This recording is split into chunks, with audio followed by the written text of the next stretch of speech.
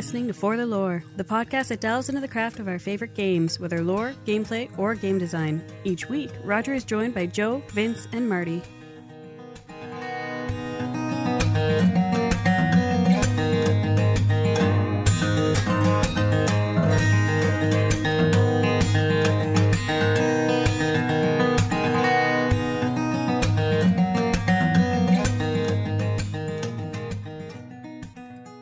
Character motivation is a huge part of any story being told, for both the antagonists and the protagonists. Without proper motivation, character development is non-existent, and the stories told tend to suffer for it.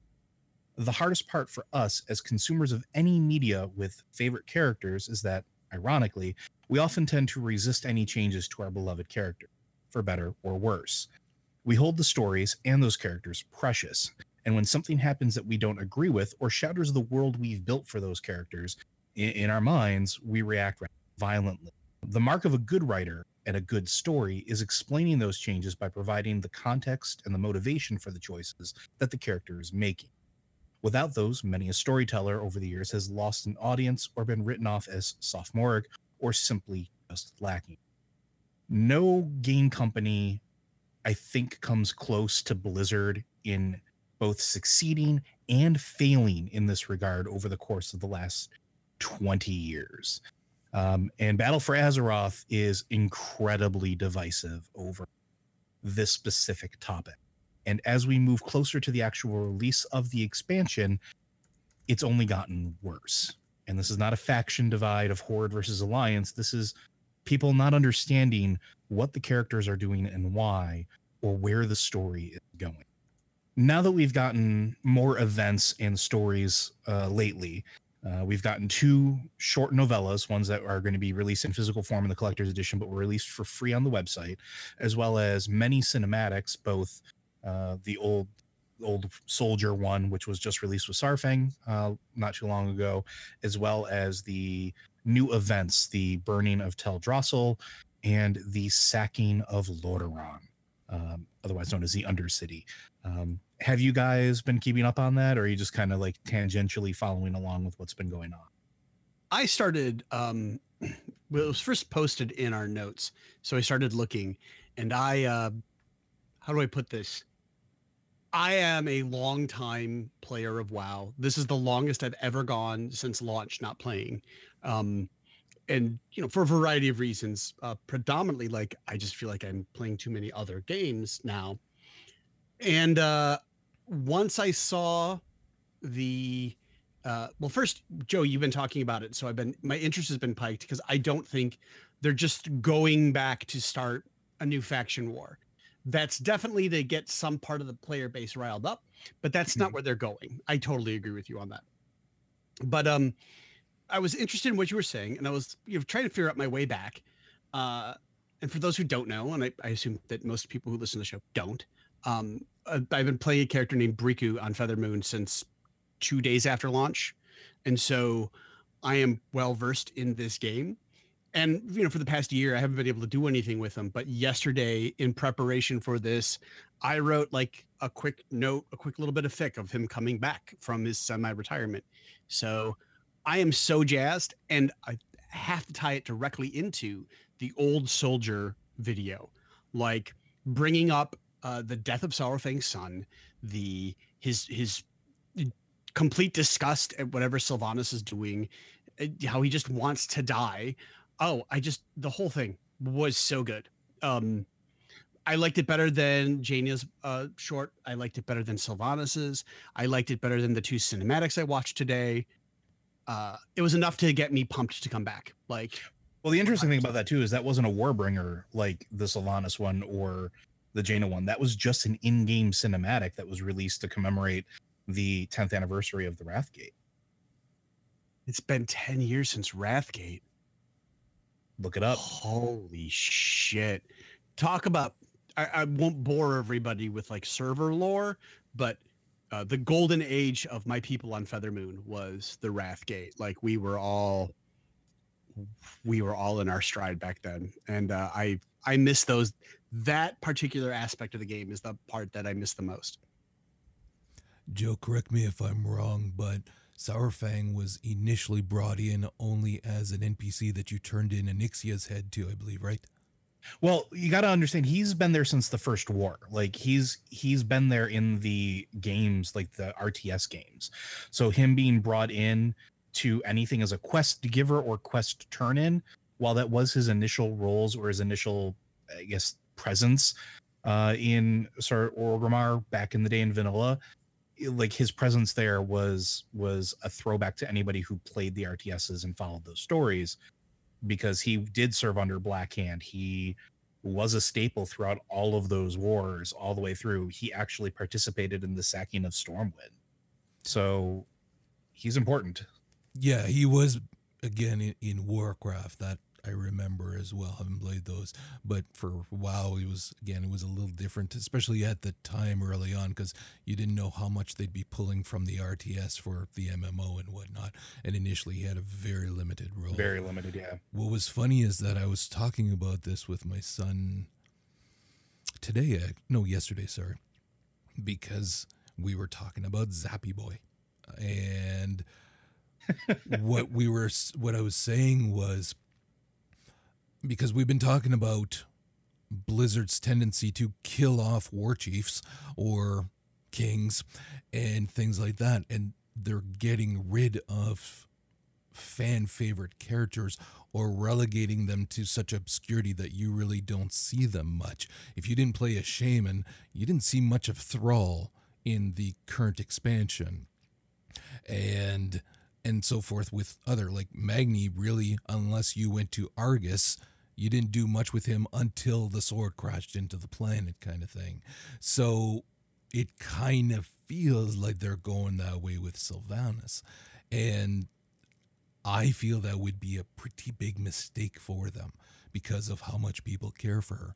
But what I was saying to my son was that I think what Blizzard needs to make sure that they start doing and really fucking dig in and do it is latching onto characters like this that the community has latched onto, and then propelling their story forward across multiple expansions. Because right now there's a backlog that needs to be filled because of these iconic characters that are either dead or no longer important or kind of thrown aside. So that was when I watched the Saurfang video, as spectacular as it was, and as much as I loved his performance, Zappy Boy stole it for me, because there was authenticity to his character above and beyond what we saw with Saurfang. So ironically, watching that video, whereas with you, Marty, it made you kind of like jazzed to get back into the game, what it did for me is, fill with hope is a little melodramatic, but for lack of a better term, fill me with hope for what's coming forward if they again do the same thing as they did with Saurfang and really bring him to prominence with characters like this that are becoming fan favorites. So newly introduced, now make use of them. And we've seen that in the past where they've been perfectly willing to do that, especially with like Yrel. Like Yrel was an early standout in Warlords of Draenor, and she became, more important to the story as the story progressed in ways that she maybe wasn't originally intended to, because she was such a fan favorite. Like, they're definitely willing to do that. They're willing to latch onto that, as long as it serves the greater purpose, which in most cases it does. But the divisiveness that's been surrounding the particular story is mainly with the old characters. And lately it's been around Saurfang and it's been around Sylvanas.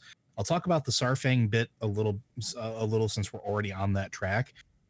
So if anybody wasn't aware, the Wrathgate was significant because Saurfang's son, who he originally left behind on Draenor to be safe, to not be corrupted by the demon blood and not become a member of the Horde, wound up becoming a member of the Horde later on after, the Third War, after everything went down and after the rest of the Horde started coming through the Dark Portal and basically being here. And at the Wrathgate, he lost his son. His son died. And as the horror of the Lich King what that character did is your loved ones didn't get rest when they died. And he had a nasty tendency of raising them either as mindless undead to serve his will or as semi-intelligent undead in the form of Death Knights. And that's what happened to Saurfang's son. And we as players had to put his son down. And whether you were Alliance or Horde at the time, it didn't matter because that story was impactful. Even the Alliance was like, take your son, go. Like, this is terrible. No parent should ever have to bury their child, let alone watch their child become a monster and then have to worry about burying them all over again. And it was a very powerful moment that kind of stuck with that character and sort of helped define that character more deep as far as like who he was. His family was gone. The Horde that he used to serve was gone, and everything that he knew about the world was shattered. So he clung to this idea of honor, right? That's all he has left. Now you fast forward to hold the fuck on. Hold on a second. Can we all agree, though, first and foremost, that they need to fucking stop saying honor or there's no honor in this? My God, if you play through what's going on now, that's the stuff, I am so fucking tired of hearing that. And this is from somebody who's like an old samurai movie kind of buff. And I typically love that. They're so overdoing it. It smacks of I don't want to say immature writing, but but it is a little bit. And whoever has put that into the script multiple times, they can stop anytime now. Yeah. But the core idea is definitely part of the character. And as you see in the short, or especially in the story that they released, he's haunted by everything that's happened and everything that's continued to happen. Even when he spoke out at the trial of Garrosh, right after Pandaria, right after the Siege of Orgrimmar, you can tell that he was one of those people that he doesn't want to go to war anymore. He will. He doesn't really want to. He just wants to die and be peaceful in that and know that he did something okay. But yet he's just not allowed to die. Now, the reason that people are being real weird about him is because of that concept of honor, right? A couple things happen. And if you haven't played through the scenarios or haven't watched the videos, spoilers. So you've been warned. But one of the culminations is, we've talked about this before, Sylvanas wants to kill Malfurion. She wants to take the World Tree. She wants to take Teldrassil, use it as a bargaining chip, and use it as a thing to drive the Alliance into inaction. Partially makes sense. Not the killing Malfurion part, but some of it does. She sends Saurfang in to go and sort of come from behind, and Saurfang gets a lucky throw while Malfurion is sort of distracted. He hits him in the back, hits him with his axe, doesn't kill him. Can't finish him. Like, he's left to finish him and he can't because it's dishonorable. It wasn't a fair fight. He doesn't deserve to take the life of the greatest druid on Azeroth. Not only that, but I mean, going back to old lore bits, this is the person that gave his ancestor the axe of Cenarius, who, fought in the War of the Ancients. This is the lineage that Saurfang comes from. And so Tehran comes, saves Malfurion. He doesn't even attempt to fight them anymore. He just says, go, there's no honor in this. Just leave, live again. But then you see all of these horrible things that he's doing at the behest of Sylvanas. And it's like, why is he agreeing with these things that he very clearly sees as dishonorable? And in the story, you start to see it's because he's just trying to hold together the only things he has left. And he's just, for lack of a better term, almost like biding his time. It's an interesting thing to see people sit there and talk about how he has actually no idea of honor versus he's still trying to make the Horde this honorable thing that it once was. But people are really split on that. So, I mean, you guys, what do you think of him so far as the characters go? So this is all going to be spoilery for me, which is fine. Like I'm going to play it and experience it, and it's good. What I want to see is what it's represented like in the game, because I've read plenty where people are literally comparing Saurfang to General John Kelly, who, if you don't know, is Donald Trump's chief of staff. Wow. Right? A so-called honorable man who is doing dishonorable things for love of country. That's how they have described John Kelly. Now, I've got a completely different take, which I will spare everyone, but that is a comparison that I have seen. Well, no, scrolling motherfucker. through Why do you think we brought you on this show? It's to hear your opinions. Well, John Kelly's a son of a bitch. Oh, not about and he's a that. racist I meant piece of about shit. Saurfang. That's what Marty Fucking- was okay. talking about. Oh, as for Saurfang I think Jesus has way Christ. more honor that way. Because like I do think he's trying to bide his time and keep together the Horde, because he's seen the corruption of multiple war chiefs in the past, but he saw a very honorable Horde not too long ago. And I think he's the kind of character. I think he's also just driven. He's he's clearly not just driven mad by grief, but at the state of the Horde, he feels completely powerless and he just wants to die. And I can't say I totally understand that, but I totally get that. I think, I don't think you know what? Honorable people do dishonorable shit when war happens.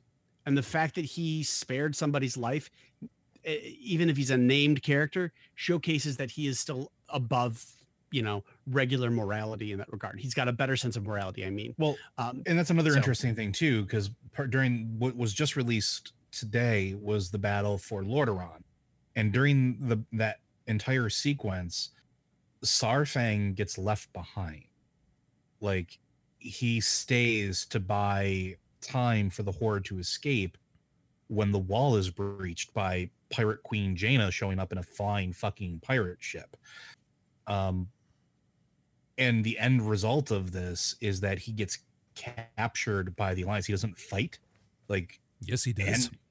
no, not at the end. He takes a knee. No, dude, I did it on the Alliance side. I fought him. And what happened? He took a knee, and he takes didn't it- fight when Anduin went up to him. No, he didn't fight because he was nearly beaten. So what happens is that he attacks and then you fight. There's a little conversation beforehand. You fight, and then once he gets to a certain level, he takes a knee to get killed. He asks them to kill him when Anduin says, no, stop. He says, no, give me the honorable death I deserve, or something along those lines. And that's when they take him away. But no, he doesn't take a knee for any kind of thing other than to, like, you do fight him. He tries to take you all down, and presumably he would have killed many in that group as well. And that's where, like, I think from the Horde side, I get a slightly different perspective on it, is because, yeah, he was fighting, but he was fighting to buy time. And once he knew everybody was safe, he stopped. And yeah, he wants to die, but at the same point, he didn't kill himself so far. He didn't fight. Like, a surefire way to get yourself killed is when the leader of the Alliance is directly in front of you. Touch him, put your hand on him, you die. He doesn't. So there's more going on in his character's head than I just want to die at that point. And I find that interesting. See, I'm going to have the unpopular opinion in this conversation because I feel that Saurfang is not nearly as powerful a character as he is now being presented as, but that's because of the fact that they're putting him in these not necessarily heroic moments, but to use their terms, honorable moments. So I feel that if you look at a lot of the things that he has done, and again, I keep saying I feel because I want to make this clear. Sure. This is my opinion. The writing for him has not always been consistent in terms of his motivations, his actions, the things that he tries to represent is not always consistent. And sure, there's some reality to that because that's how people are. But to me, it's always felt like either he is ignored or not written properly because it's second tier, third tier character kind of thing, or let's try to use those writing tropes that elicit a strong emotional reaction, like honor, like trying to save others by sacrificing yourself, things like that, and dump it on this character. It, for me, never feels like that's his character, but always feels like a writer is saying, okay, we need a character that's going to be able to do this. Let's bring in Sourfang. And so it never feels genuine. And I did the questing on both sides, and I got to tell you, that moment where he is quote unquote holding them off didn't come off as how it came off for you at all. Not even remotely. And did you read the novellas? I'm just curious. That I haven't done yet. And Okay. can we fucking agree that, yes, we have encouraged devs to put novels out and different things that give different aspects of stories, certainly, or different, not necessarily, not quest lines, but different lore elements that are not required reading. That's not in the fucking game, because I think that needs to be addressed. Like, this has gone so fucking far with them, and it is annoying as all hell. Yeah, I was actually going to bring that up because that's one of the things that I've been saying, that people have been arguing with me, because I'm of that mindset that I don't think that you should have to read the novels and the novellas and the comic books and watch the videos to understand what's going on. And there's a very big gap between the knowledge that you get from playing through the encounters and interacting with the game than there is from what you get if you do that and read the stories. And that becomes problematic, because here in the stories in the novella, you get more information on why Saurfang's doing some of the shitty things that he's doing. And it's because he is absolutely convinced that he's doing what needs to happen for the Horde to survive. And the Horde needs to survive, or the orcs, the Tauren, and the trolls will just all get killed by the Alliance at some point. They won't be left alone. And he's convinced of that. He could give two shits about the Blood Elves on the other continent, in the north of the continent. He can give two shits about the Forsaken, because whatever, fuck them, they're despicable to him. But the Tauren have been nothing but honorable, as of the trolls. They're the longest allies of the orcs. And he wants to preserve that life and those lives as much as possible. You don't get that in the game, and that's a problem. That's why it's becoming so divisive. And it's the same thing with transitioning to Sylvanas with her as well. Okay, hold on one moment, though. See, I didn't get a chance to talk about when you guys were talking about the actual quest line and stuff like that. The problem is that I haven't read the novellas, but they're on my iPad. I will be reading them. And I'm going by what you're saying in terms of them being well written, and you can get a lot more out of it. The problem is that I don't feel, once again, I don't feel that you're even getting a reflection of that in the quest line. It's as if the novellas and the novel, exceptional writing, characters are true to form, shit makes sense. Well, they were written by Christy Golden, so of course. Yeah. Game makes no fucking sense, uses horrible tropes, or is just plain stupid or nonsensical. Because that encounter where he hurls his axe into Malfurion is unbelievably stupid for either faction. Tristan and I have talked about this at length. I did it on both. He only did it Horde side. But it's stupid. It makes no fucking sense, because it's literally 1 minute he's shooting an axe in, the next minute it was dishonorable. You just fucking did it. And like, you brutalized an entire continent worth of innocent people. I get the whole bit about the druid and things like that, but it's presented in such a way that it's sophomoric writing. It's fucking horrible writing. And then when you're on the Alliance side, Windrunner just fucking snaps you with an arrow, and then you can't move anyway. And it's equally stupid, because you've got no control either, and you're watching the stupidity. And to make it worse, they use, once again, one of their favorite tropes is I don't have time to deal with this, you deal with it. fuck you. Sylvanas would put an arrow through his eye in a heartbeat. Yeah. She was losing the fight when Saurfang threw the axe into him. So this thing of, oh, I don't have time for this, I'm leaving.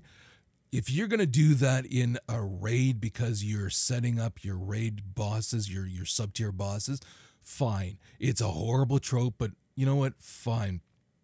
But in this kind of quest line where you're supposed to care that deeply about these characters and everything, it just was just batshit stupid. So it's not that we could. That's not divisive. Like, people agree with you. A lot of people agree with you. So if the questing was good, even though we didn't have everything, but at least the characters felt like they were acting true to their character types and it wasn't full of stupid fucking tropes, then I'd say, fine. Then read that other shit to get more out of it, but you don't have to. But that's not what's happening. We're getting something completely different. And it's like watching a subtitled movie where they only give you every fourth or fifth line and they change it and run it through Google Translate. You're not getting the same thing. So I have a question. You guys have both played it. My number one complaint with the storytelling, one of my number one complaints with the storytelling in WoW, is that occasionally your character is hit with the idiot ball. For example, it was in Cataclysm where you gotta, I think it's on both sides, but you free the satyr and you know he's gonna betray you, and that's the clearest example I can come up with. Oh yeah, but you do it anyway. But you do it anyway because you got to finish that quest to finish that particular part of the zone. Is that example of gameplay and story going on in these pre-patch events? Definitely. Yeah, it absolutely is. God damn it. I'm a fucking 10 years. I'm a druid on my, I did it on both my Tauren druid and my panda, horde panda, shaman. And both of them would abhor what's going on, but you got no say, no nothing. It's just do it and follow it. And yeah, the mentality, the writing in the quest is such that it's just, again, it's nonsensical. It doesn't work in terms of. And here's where I think that the questing in particular suffers from the MMO portion of the MMORPG more than other things, in that they're trying to do what we talked about last time, is drum up as much faction hate as they can in the game to satisfy those players that don't give a damn about the deeper story. They just want to go and feel like they're the ones being listened to again and get into it. And that's what the questing smacks of to me, because there's so many pieces pulled out of it, right? Like, these aren't deep lore immersive encounters anymore, minus the cinematics. You can keep the cinematics that have come in as part of that, because they do reveal a lot of information and a lot of cool little tidbits.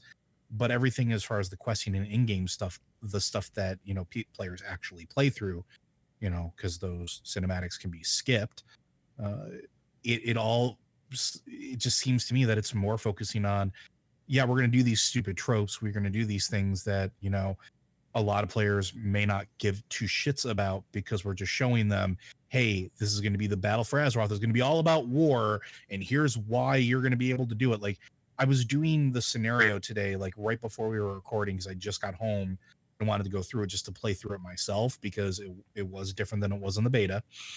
And the player base, the players in that scenario, 15 out of the 20, like, it was literally fuck Alliance, fuck Teldrassil. Like, they were really into that portion of it. And that's exactly who I feel that they're pandering to bring those players back, because they lost them during Legion.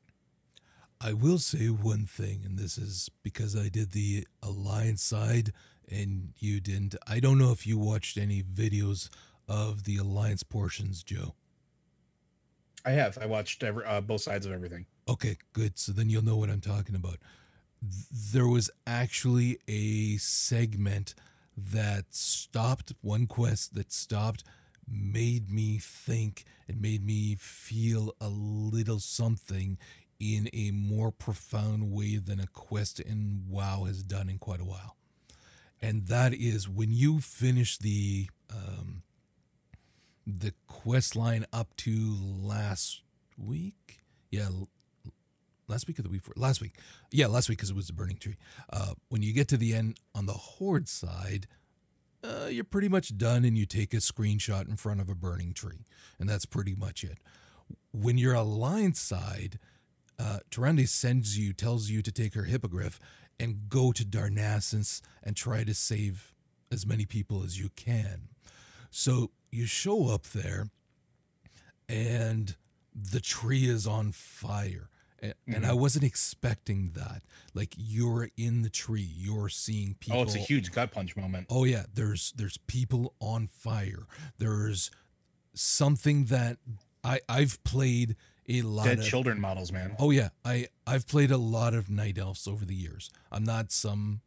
I don't want to demean people who cosplay it, but I'm not one of these people who wear long ears and go out and cosplay it. I'm not that much into it, but I like certain things about the race. I like different elements of the background of the race. That isn't just good. I feel there's a lot of dark there too, kind of thing, and that's what intrigues me. Anyways, that all being said, I've spent a lot of time over what are we at? 14 years now, Joe? How many years are we at? 15. 15. Yeah. Like, I've spent a lot of time on that tree, and I, like Joe, started in beta. So, and more so than Joe, I've played both factions, but I've played a hell of a lot more Alliance than I would wager you have over the years. And so I don't know about that. Okay. It might be close. Well, I like it. So when I got there and everything's on fire, it is like you said, that gut punch, and you're like, holy shit. So you go in, and Mia, Greymane is there, Jen's wife, and she's telling you, she gives you a quest, go save as many people as you can. And of course she's there because the Worgen share that space with the Night Elves. So save as many people as you can. So I'm like, all right, and you got a bucket of water, of course. So interesting tidbit about that, by the way, that might actually add some weight for you. She left the safety of Stormwind to go to Darnassus during the encounter to coordinate the evacuation of the people. She wasn't in Darnassus at the time. She chose to go there.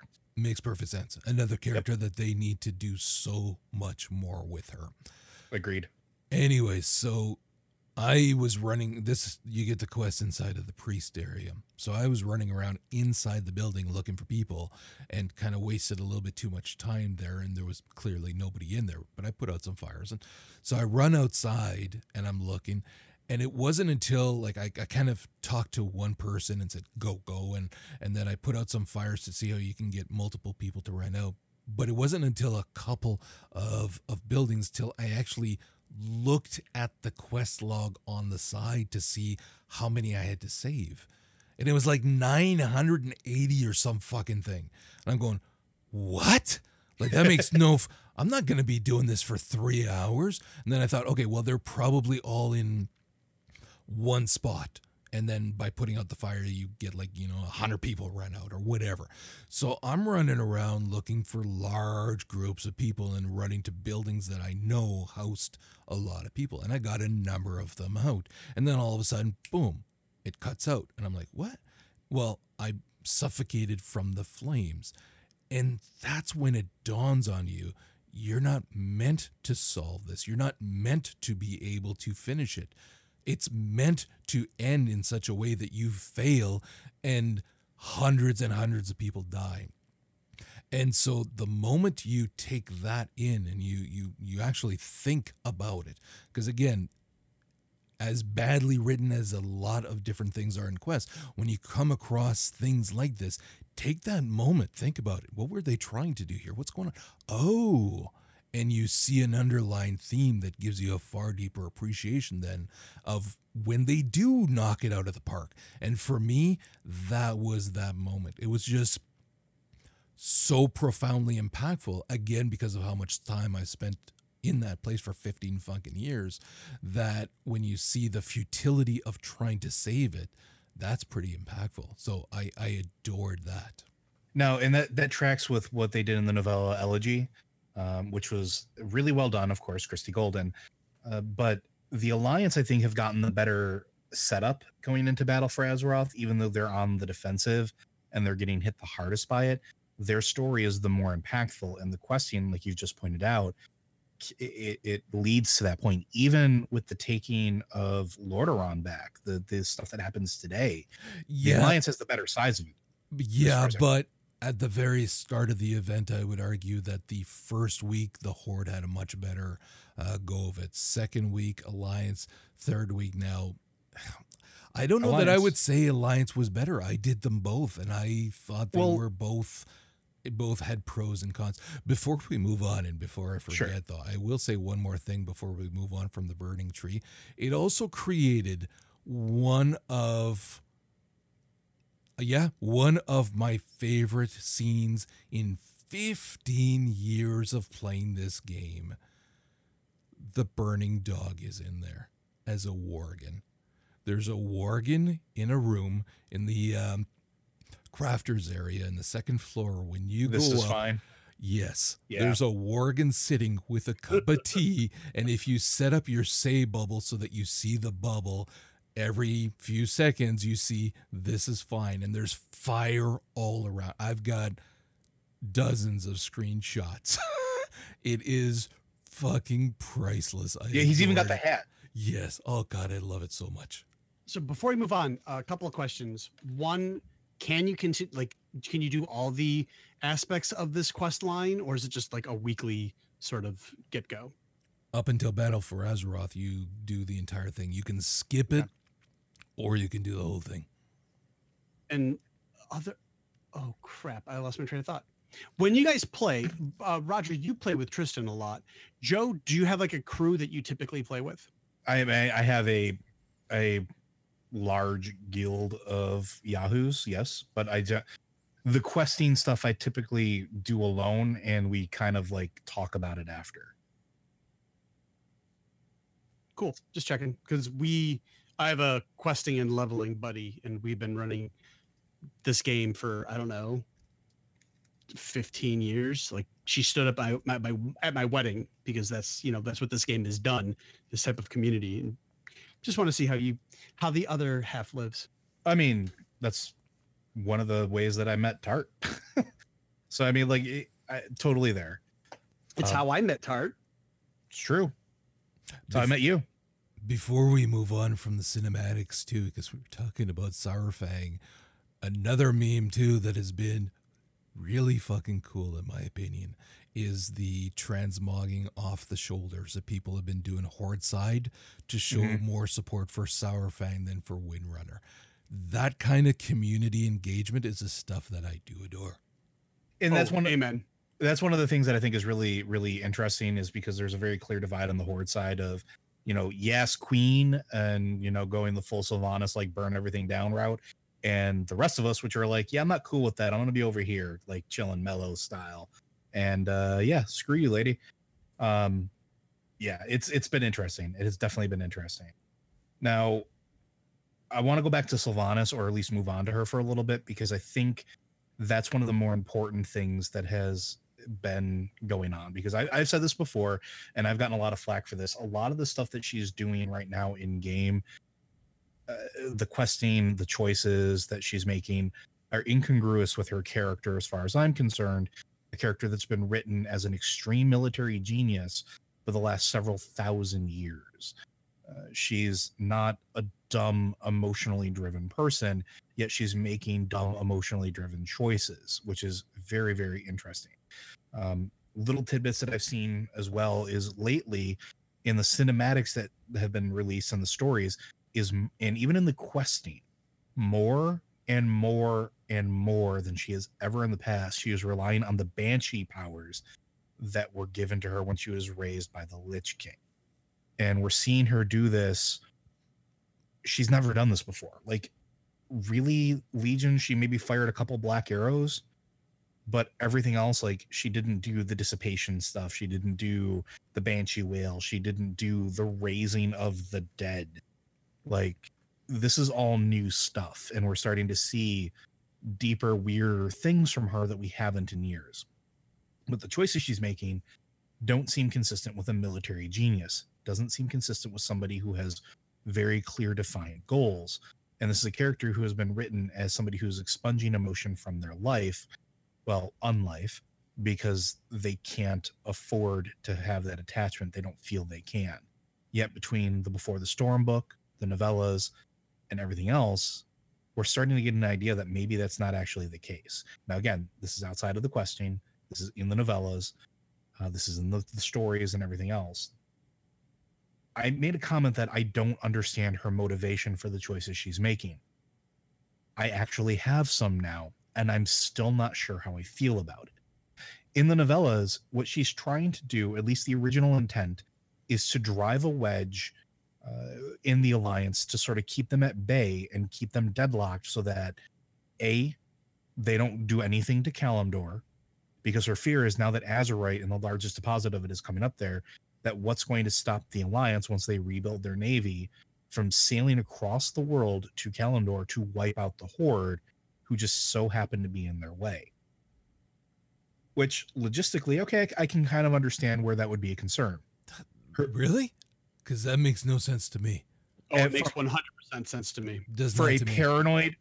paranoid leader of a populace that has no way of replenishing itself, yeah, I could see that being a thing. It's also just like the rapacious nature of any empire. Like, I think it makes total sense, especially when you got, Garithos from the Frozen Throne being a total asshole to the Blood Elf survivors. Like, this is who parts of the Alliance are driven by, and they don't care who gets in their way. And they see a filthy greenskin or a debtor or a troll or a slab of beef, and they're just going to take what they want. I mean, that's the other thing, but that's an undertone within all of the Alliance stories. The other thing to keep in mind, though, too, is that the last interaction between the Horde and the Alliance in Legion is the Alliance's perceived notion that Sylvanas purposely let Varian Wrynn die, and that she pulled the Horde forces back intentionally to just let him die, that they abandoned this unified front. And like, Anduin has said this to her face, that, this is what the Alliance believes, is what Gen Greymane believes, who is the right-hand advisor for Anduin. She knows this is what they believe. So if that's what they believe, even though that's not what happened, wouldn't you think that they'd want retribution for that, for the unified, the person that unified the Alliance, that ended the re-upping of the War of the Three Hammers, the person that held everything together for so long through one of the most tumultuous times for the Alliance? I could totally see her mental justification of, I need to do something to keep them the hell away from us. But that doesn't make sense, because that's like, I did a bad thing, or they perceive I did a bad thing, so I'll do an even worse thing to keep them off of me. That makes no sense. But before you answer that, okay, let's back up a second there. You said, I'm the leader of a group that has no way of replenishing themselves. What do you mean? So the way that Forsaken are created now is they have to have Valkyr, and I'll get into this later because I have some speculation that I want to end with at the end of the show. But Valkyr raise Forsaken. When you create a Forsaken character, you're raised from the grave from a Valkyr. That's the only way they get made. Now, if you notice, even in the cinematic, when she's raising the dead that get killed by the plague she unleashes, they're not Forsaken. They're skeletons. It's necromantic magic she's using. They're not intelligent. They're just being raised up as bodies. She doesn't have the ability to create more Forsaken without more Valkyr. And when the Valkyr do this, they die. So they expend their own energy, their own life force, their own connection to the Shadowlands to bring Forsaken into this world. Now, if you go back to a short that was released not too long ago, Black Mirror, which is, or Dark Mirror, something like that, the Nathanos short story that they released during Legion. Nathanos has a new body in Legion, and they tell the story of how that happens. And a Valkyr literally sacrifices her life force to turn him into a non-decaying Forsaken. And this is the same thing they did for Sylvanas at the end of Lich King expansion. When she throws herself off the top of the Frozen Throne, it takes 3 Valkyr to sacrifice themselves to bring her back from whatever void she's going to. And it literally is an exchange of their force to bring something back. So with Alt Valkyr, she can't do this. Now, during Legion, she was given the Soul Cage by Helia, which was the ability to control any living creature essentially that she wanted to. Well, she immediately went to go try to enslave the queen of the Valkyr, the light Valkyr, not the dark Valkyr that the Lich King made, to get them to basically produce more Forsaken. It was a means of survival. Again, Greymane shattered the shit out of that soul cage. It doesn't exist anymore. And we killed Helya. She doesn't have any other link or any other power besides what she currently has at her disposal for Valkyr to bring Forsaken into this world. So when a Forsaken is uncreated, they're gone. There's no bringing them back, and she can't replenish that number. So in her mind, and this is one of her character motivations, this extreme paranoia that has been seeping in is that she's real close to Alliance. She's one of the few or bastions on that eastern continent, and she's a prime target for a lot of that stuff. And if the Alliance were to come in force with the Horde navy completely decimated by the Legion, there's no way they can get enough reinforcements there in time to really save them or bail them out. And so that's her motivation, is if I want to keep my people, intact, I won't even say alive, just in one piece. This is what she's perceiving as what she needs to do in an escalating rabbit hole of paranoia and darkness. And that part is interesting to me. So wait, but Forsaken were originally created because of the plague. So what's changed? Is a plague that was created by the Lich King, who is also the one that created the Dark Valkyr in the first place. And we've seen throughout the Lich King expansion was able to create them at will with Frostmourne. So he obviously knew how to create the Valkyr, and this was sort of a culmination of that, right? Yeah. Okay. So that's the interesting thing to me. She's not the Lich King. She doesn't have Frostmourne. Frostmourne shattered. We've taken pieces of it and forged it into new weapons. The Lich King definitely isn't her best friend, even though, especially because it's Bolvar wearing that helmet now, former Alliance. She's got lots of reasons she's got lots of justifiable reasons in her brain of why she should be striking first. Now, do you have anything more questions about that before I move on to the reasoning that they show for that? No, I'm good. Thanks. Okay. No, man. Go. So the idea is that the Alliance thinks that the Alliance makes a mistake in so much that they send all of these spies to Orgrimmar. If you're playing Horde side, you run across SI7 people all of the fucking time. And it's great because Anduin, who's still very new at being a king, says, I want them watched and I want them to know they're being watched, which is his fucking idiot move. Especially when you have Saurfang, Nathanos, and Sylvanas in Orgrimmar who are in charge of that Horde. You think they don't know how to play that? That's exactly what they do. And Sylvanas says, how would you defeat Stormwind to Saurfang in this? And Saurfang goes, you don't. You try, you lose. And she starts saying, no, think about it. How would you get there? What steps would you take? And so the idea is we draw them into believing that we're going to attack or fortify the Azerite deposits in Silithus. They were the first ones there. The goblins were the first ones responding to it. The Alliance knows this. It's one of the first things you do at the end of Legion, as far as before the Battle for Azeroth stuff kicks in. And you start showing them that you're going to make a move there, that you're going to move a large force there. Why? Because it forces the only other force that can respond to you, which are the Night Elves, because the Draenei are completely tapped after Argus. They used all of their resources to bring us there. They're still recovering. The Navy has been completely shattered. We saw that at the beginning of Legion as well as throughout Legion. So the Alliance can't really bring a whole bunch of ships to bear with troops down to there because they don't have the ships to spare. And Kalimdor is where most of the Horde forces are. So you make them think you're marching your entire army there. What does the Alliance do? Leaves Darnassus mostly undefended because they start thinking they're clever and go, yeah, we're going to move a whole bunch of forces real secret like down to, Feralis. And then, we'll move down to Silithus and get there before they do and set up shop. That's what they wanted them to do, because then it leaves Darnassus completely unguarded. Sylvanas had no intention on killing Darnassus, and it's presented as we take Darnassus. We take Darnassus and we hold it as a bargaining chip. We get as many people out of the Undercity as we can, get them into Orgrimmar. Orgrimmar is defensible as much as we can make it. We take Darnassus. We don't kill the civilians. We let them live, but we don't let any alliance come or go. We take out their leadership if we can. And we basically say, hey, if you try to come after us, I'll just execute your city. And that'll just be the end of it. And tactically, that makes sense. Like it's a hostage situation. It's shitty. It's weird.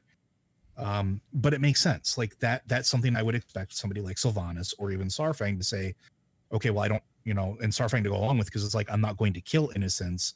I'm literally just going to keep, this is a bargaining chip so my people can live, my people can survive. But see, I keep going to the same thing where, to me, it doesn't make sense that the character's thought process was, he thinks I did a bad thing and got his dad killed, but I didn't.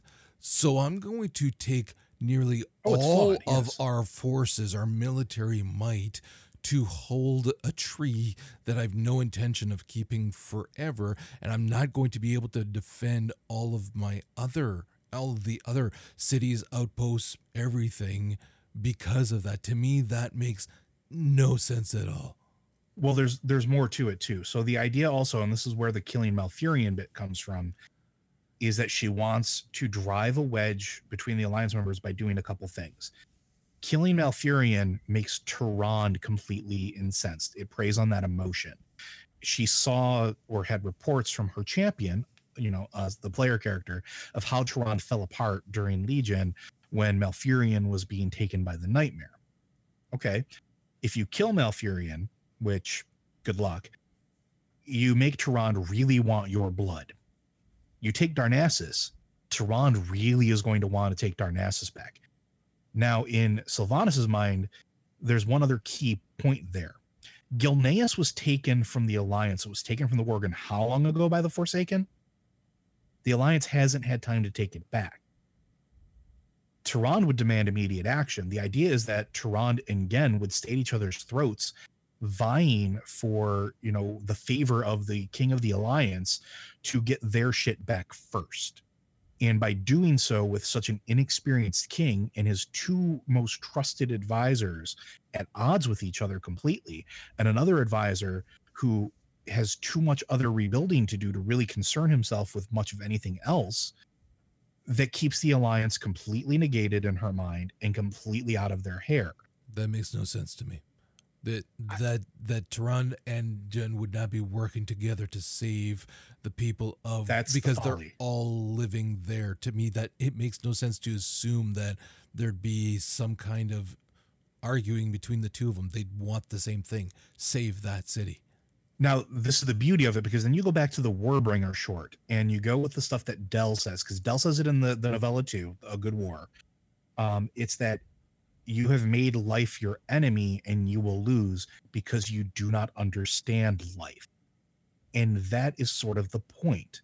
Sylvanas has been so far removed and so far trying to destroy what shred of humanity she's had that she doesn't understand it anymore. It's the same thing. Like, you go back to okay, well, hold on a second now. That's excusing bad writing. If that's what you're going to use as as a rationale for her behavior, that it's so far removed from what a normal person would think, then you're excusing any sort of bad writing. Hold on a second. I'm not excusing bad writing, and I want to make that perfectly clear.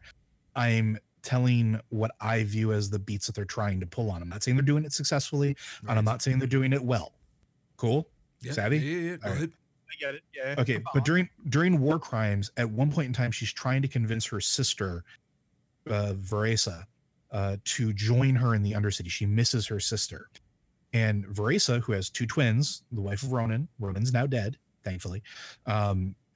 She's hurting, she's in pain, she's confused. And Sylvanas is trying to prey on that to bring her, because Sylvanas misses that familiar love. And at one point she even offers, if you want to join me in the Undercity, you can become just like me. I can bring you back and you and I can live forever, sisters together. And her sister shuns her, doesn't say anything, runs away from her.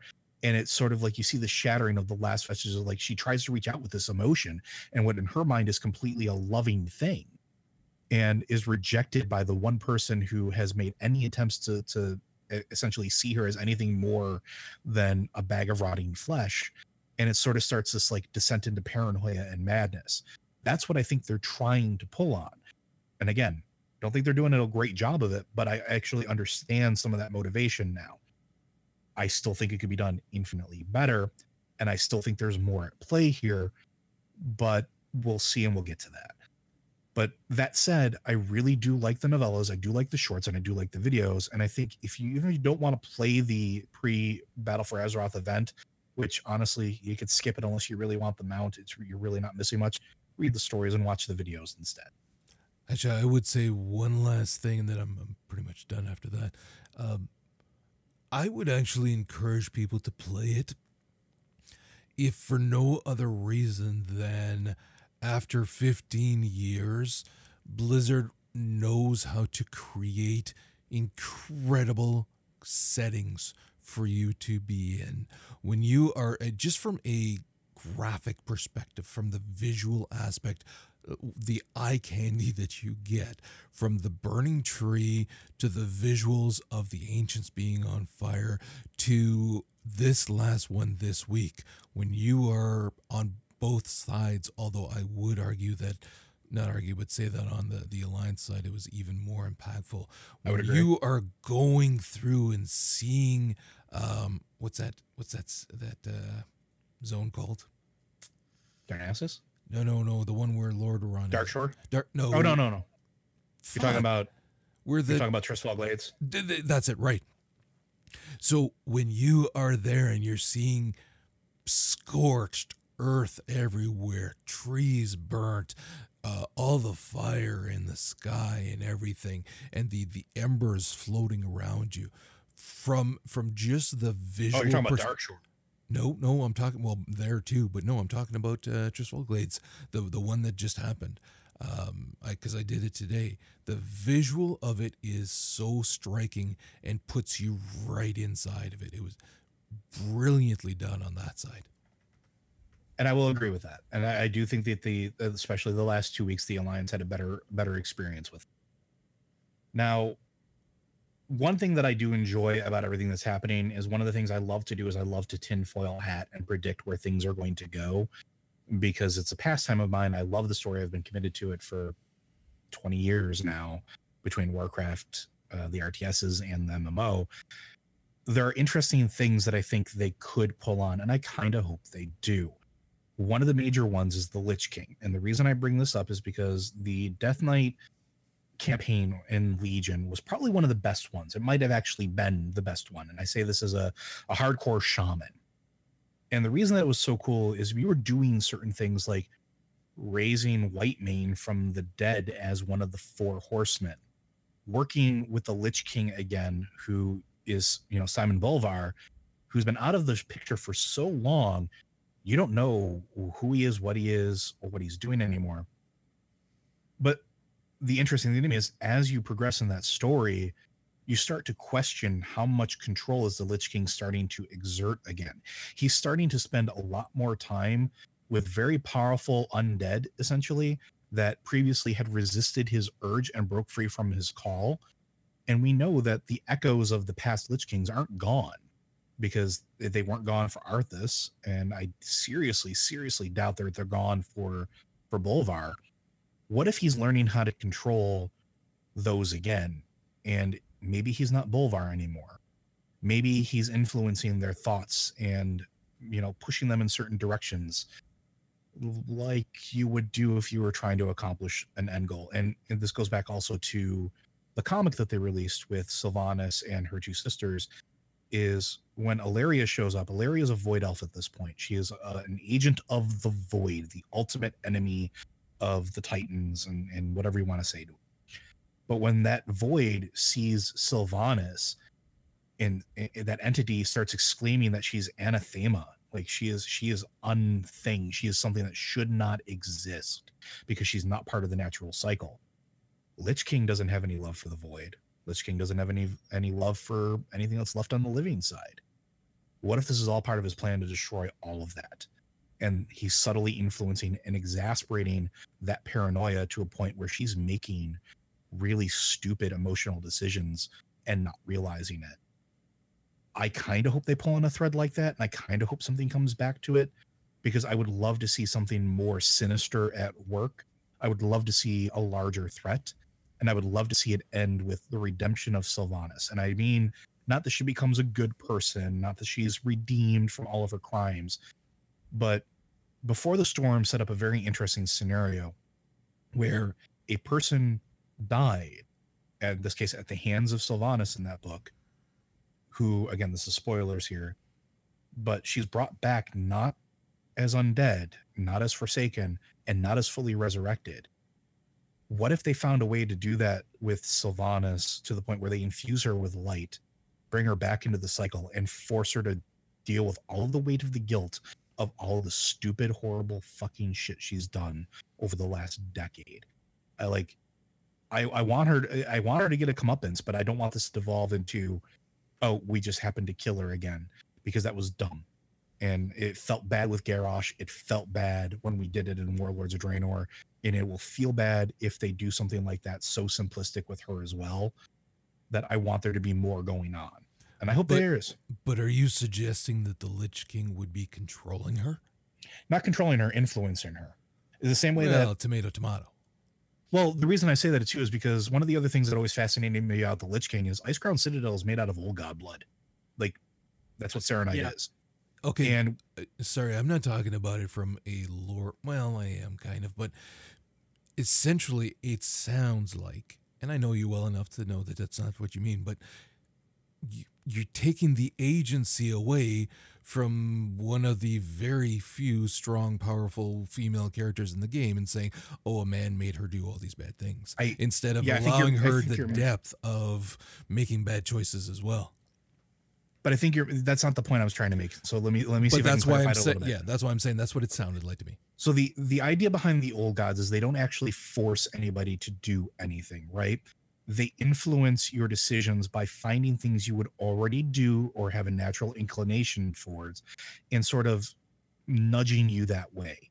And it's not a control thing. It's not like you're telling your followers what to do. And we know this from listening to Cho'Gall and reading about him and his interactions, as well as, you know, some of the other Void fallen people throughout the years. I wouldn't be surprised if the Lich King sitting on a giant fucking casting needle made out of old god blood right next to the prison of an old god that is definitely freed from that prison, and whose extent is that entire continent, gets to learn a thing or two about subtly pushing things away. Because the Lich King can't control the undead anymore, that very willful, powerful undead. But what if he can nudge them? What if he can find a way to take that natural paranoia that Sylvanas has and stoke it just a little bit? That's what I'm saying. It doesn't take away her agency, but you can't tell me that you've never faced a situation in life where outside forces have made you feel something more amplified than you normally would have.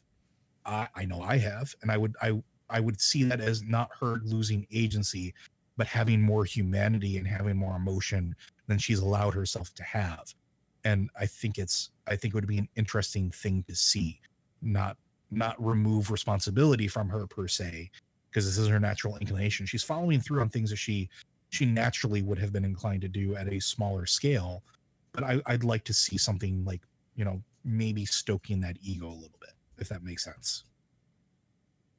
I get it. I can see that. Like, there's a couple things that I'm not entirely sure. I don't think you were like suggesting that the Lich King is going to gaslight Sylvanas, but definitely trying to push her or pull her in a direction, or make a deal with her. Like, hey, you know those things that you need to propagate your life, going back to the Valkyr, that thing that you don't have anymore, but hey, I happen to have this nifty crown, and I know how to make more of them, so I could work a deal out with you.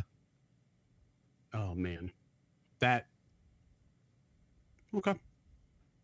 I do have one last question before we finish. How, on a scale of 1, I don't want to know much more other than the Siege of Lordaeron, but on a scale of 1 to 10 for a person who has always been about like Lordaeron and we would call North stories, how good is this, are these events? Like, 1 being like nah to a 10 being like your mind will be blown? I personally would give the Siege of Lordaeron portion, like this week, I'd give it a solid like 7. Okay. Roger? I don't probably 6 actually. There were a few elements that were decent, but overall it was I did not. Again, the thing is that because of and this is the problem with when something is not written well, be it a game, a movie, a TV show, or whatever. It takes the audience out of whatever it is that you're trying to create. And so in so doing for a game, you're then hypercritical of everything else as well. And I know that from experience. If a game hooks me in, I'm in, and I will get really emotional about different things, and I'm having fun and I'm allowing myself to enjoy it. But if there's something that it's poorly written where I'm taken out, then that's it. At that point, my analytical part of my brain is more on, and now I'm trying to figure out what they're trying to do, where it failed, and where it could be better. And so by this week now, I'm not in this. I mean, even the cool parts, notwithstanding the few cool parts, and I would say for me, the only quote unquote cool part was that Darnassus tree burning. That was justifiably a very powerful moment for me. But otherwise, I'm analyzing it all and I'm saying, oh, this is cool. Which is, again, what allows me to go, oh, look at these graphics. This is awesome. I'm not sunk into the story enough that I'm like, oh, look at what's happening with Anduin and Jen and everything confronting Sylvanas. And oh, my God, this is going to be so thrilling. No, I'm like, oh, these are nice graphics. Look at this. So that's... And that's totally fair. I know I'm definitely more of a fanboy for the story, and I will freely admit that because it But I am a fanboy for a story when it's good. I understand. I'm saying I think I'm more of a fanboy for this story in general. Yeah. Well, you're also, to your credit, and I say that honestly, you're far more forgiving as well of these things. So that's fantastic. Anything else before we close out, boys? Final thoughts? Anything else you want to say about what you had of the buildup of Battle for Azeroth, which at the time of this recording will be a little over 6 days away? No, but I hope to have a report showcasing my return to this game. The only thing that I would say is that, again, like you said early on, people have been very invested, and we've seen some interesting conversations online because of that. And one of the retorts that I see often is this when they try to be witty and say it's right there in the title, it's World of Warcraft. I feel like saying, yeah, but it's been well over 15 years, especially when you're thinking about the RTS. So the idea of this long on still forcing this strife between factions does feel tired. It does. 24 years, by the way. What's that? 24 years, by the way. Yeah. So it's just one of those things where you go, even in fucking reality, you would have it enough of this shit, like, let alone in a game world. So it's just that, especially when you have moments like we literally just had of working together and then forcing this down our throat. Yes, it's called World of Warcraft, but it's been now, as you said, 24 years. It's time to be a little bit more mature and original with the stories you want to present, and not just what I consider to be sophomoric bullshit. It's again, it just doesn't fly anymore. And I definitely agree with a lot of those sentiments. And we can see that there's definitely characters in game that story can definitely move that way should they decide. And I hope that they do, because some of the most interesting storytelling to me has always been when the factions have come together for the greater threats, whether it's Old Gods, Titans, the Legion, another resurgence of the Scourge or the Lich King.